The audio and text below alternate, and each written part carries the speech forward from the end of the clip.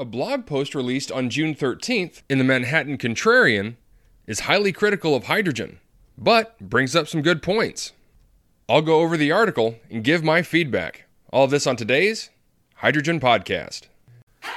So the big questions in the energy industry today are, how is hydrogen the primary driving force behind the evolution of energy? Where is capital being deployed for hydrogen projects globally? And where are the best investment opportunities for early adopters who recognize the importance of hydrogen? I will address the critical issues and give you the information you need to deploy capital. Those are the questions that will unlock the potential of hydrogen, and this podcast will give you the answers. My name is Paul Rodden, and welcome to the Hydrogen Podcast. In an opinion piece from the Manhattan Contrarian, Francis Minton writes, hydrogen is unlikely to ever be a viable solution to the energy storage conundrum. Francis starts off the blog post by saying what he calls the energy storage conundrum is the obvious but largely unrecognized problem that electricity generated by intermittent renewables like wind and sun can't keep an electrical grid operating without some method of storing energy to meet customer demand in times of low production. These times of low production from wind and sun occur regularly, for example, calm nights, and can persist for as long as a week or more in the case of heavy overcast and calm periods in the winter. If the plan is to power the entire United States by wind and solar facilities, and if we assume that wind and solar facilities will be built sufficient to generate energy equal to usage over the course of a year, then we need to do a calculation of how much storage would be required to balance the times of excess production against those of insufficient production in order to get through the year without blackouts. The challenge of getting through an entire year could require far more storage than merely getting through a week-long wind-sun drought, because both wind and sun are seasonal, producing much more in some seasons than others. Previous posts on this blog have cited several competent calculations of the amount of storage needed for different jurisdictions to get through a full year of only wind and sun to generate the electricity. For the case of the United States, there was a post from January of 2022 that describes the work of Ken Gregory, who calculates a storage requirement based on the current level of electricity consumption on approximately 250,000 gigawatts to get through the year. If you then assume, as part of the decarbonization project, the electrification of all currently non-electrified sectors of the economy, which would be transportation, home heat, industry, agriculture, and others, the storage requirement would approximately triple to 750,000 gigawatt hours. If that storage requirement is to be met by batteries, we price the amount of storage needed at the price of the best currently available batteries, which would be Tesla-type lithium-ion batteries. And by doing so, we get an upfront capital cost in the range of hundreds of trillions of dollars. That cost alone would be a large multiple of the entire United States GDP. And obviously, it would render the entire decarbonization project impossible. In addition, lithium-ion batteries and all other currently available batteries do not have the ability to store power for months on end, as from the summer to the winter, without dissipation, and then discharge over the course of additional months. In other words, the fantasy of a fully wind-solar energy economy backed up by only batteries is doomed to quickly run an impenetrable wall. He continues, so is there another approach to decarbonization that could work? With nuclear blocked by the same environmentalists who oppose all the use of hydrocarbons, the options are few. But the most plausible would be to use hydrogen as the means of storage to balance the random swings of wind and solar electricity generation. It's not like nobody has thought of this up until now. Indeed, the politicians and activists can freely pontificate about the theoretical solutions without having to worry about practical obstacles or costs. Hydrogen seems like it could be easier. With hydrogen, you can just completely cut out carbon from the energy cycle, making the hydrogen from water, store it until you need it, and then when the need arises, burn it to produce energy with only water as the byproduct. Francis continues by saying, the solution seems so terribly obvious, and yet nobody is doing it. What is wrong with everybody? The summary of the answer is that hydrogen in the form of free gas is much more expensive to produce than good old natural gas, which he also equates to methane or CH4. And once you have it, it is inferior in every aspect to natural gas as a fuel for running the energy system, other than the issue of carbon emissions, if you think those are a problem. Hydrogen is far more difficult and costly than natural gas to transport, to store, and to handle. It's much more dangerous and subject to exploding. It's much less dense by volume, which makes it particularly less useful for transportation applications like cars and airplanes. He continues by saying, and of course, there's no demonstration project at large scale to show how hydrogen-based power systems could work or how much it would cost after including all the extras and current unknowns, not just for producing it, also, but for transportation and the safely handling of the hydrogen. He said there are also a few other issues that arise in consideration of hydrogen as the way to decarbonize. The first is the quote-unquote cost of green hydrogen versus natural gas.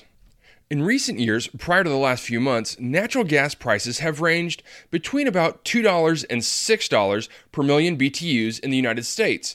The price spike in the last few months has taken the price of natural gas to about $9 per MMBTU.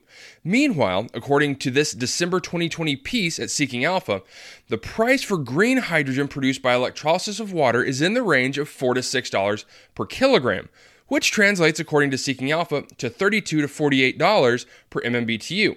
In other words, even with the very dramatic recent rise in the price of natural gas, it's still 3 to 5 times cheaper to obtain than green hydrogen.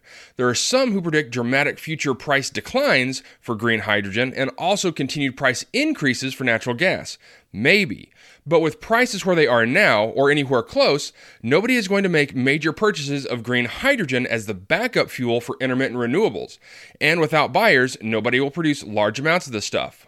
His next point is how much overbuild of sun and wind generation capacity would be required to produce the green hydrogen. Truly breathtaking amounts of incremental solar panels and or wind turbines would be required to make enough green hydrogen to become a meaningful factor in backing up a grid mainly powered by the sun and wind. The Seeking Alpha piece has calculations of how much nameplate solar panel capacity it would take to generate enough green hydrogen to produce just one small or 288 megawatt GE turbine generator. The answer is the solar nameplate capacity to do the job would be close to 10 times the capacity of the plant that would use the hydrogen. And so, given the tremendous losses in the process of making the hydrogen and then converting it back into electricity, it's almost impossible to conceive that this process would ever be cost competitive with just burning natural gas. His next point is that making enough green hydrogen to power the country means electrolyzing the ocean.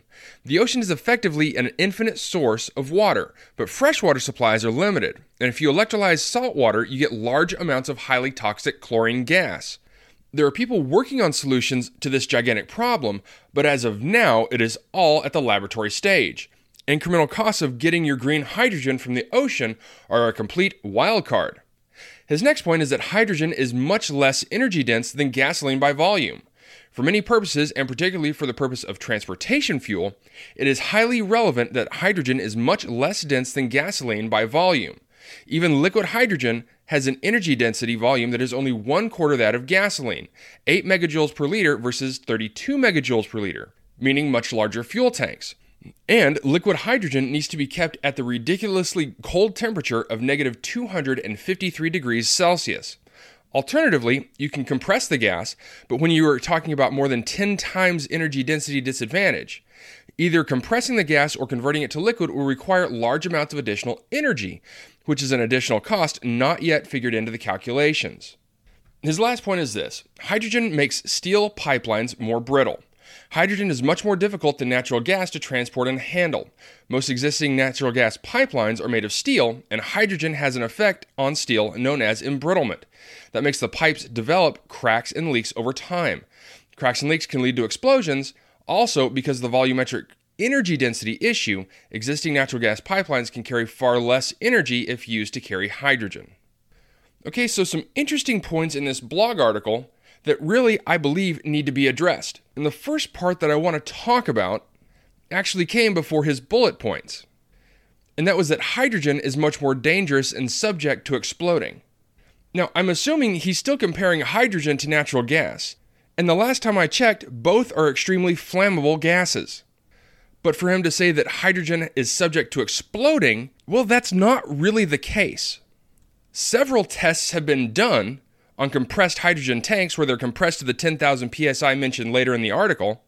And when that tank was purposefully ruptured, in the middle of a fire, the hydrogen gas just leaked out. Because at that 10,000 psi, it was escaping too fast to catch fire. When the same test was done with a traditional gasoline tank, the whole thing caught fire.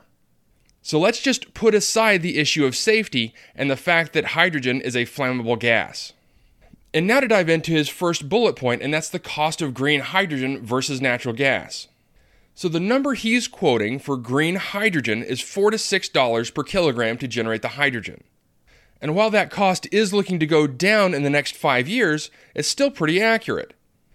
But that being said, the problem with this bullet point is that it focuses on one specific technology of generating hydrogen. And as we all know, there are multiple ways to generate hydrogen. And to use this as the prime example, just looks at the worst case scenario for hydrogen generation price points. And so if you factor in other technologies such as in situ combustion, waste to hydrogen, and methane pyrolysis, this looks a lot better than simply just focusing in on the quote-unquote green hydrogen. And instead of focusing in on green hydrogen being made from renewables, well, we really should think about this as the electrolysis of hydrogen. And then you can start bringing in other types of electricity, including nuclear. But one thing he really does highlight in this point is something that we all really should take into consideration, and that is that the price point of natural gas is extremely volatile.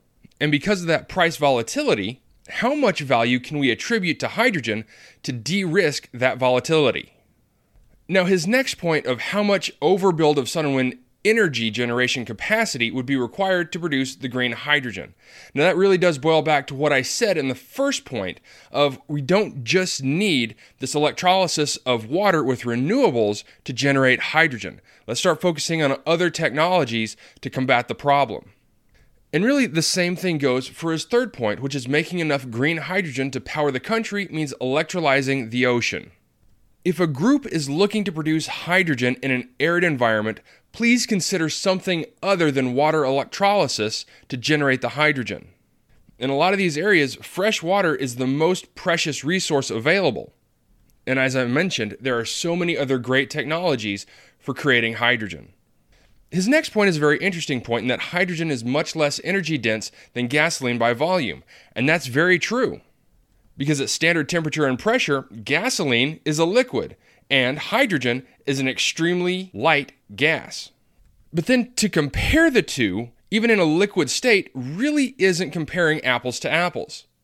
Because comparing the two in this sense means looking at both in, say, a combustion engine. And that really wouldn't be the case, whereas gasoline using a combustion engine, the hydrogen would most likely go through a fuel cell. And with that being the case, we need to look at the efficiencies of both. Now, a gasoline engine has an efficiency rate of roughly 20%, with a maximum efficiency rate of about 58%. A hydrogen fuel cell, on the other hand, has a standard efficiency rate of 60%, with a maximum efficiency rate of 90%. And there are still other factors to take into consideration, such as that unburned gasoline being released into the atmosphere as black carbon. And of course, the fuel cell's byproduct of being just water. But ultimately, comparing hydrogen to anything else by volume is not the best way to measure an energy density. Because when measured by unit mass, or in other words, kilogram to kilogram, hydrogen is still the most energy dense element in the universe. And his last point on pipeline embrittlement. And that is very true, and something that midstream companies around the world are looking into. But to say that hydrogen makes steel pipelines brittle is a bit too broad of a statement, because just to look at that statement on the surface means any amount of hydrogen in the pipeline will cause embrittlement, and that's not true.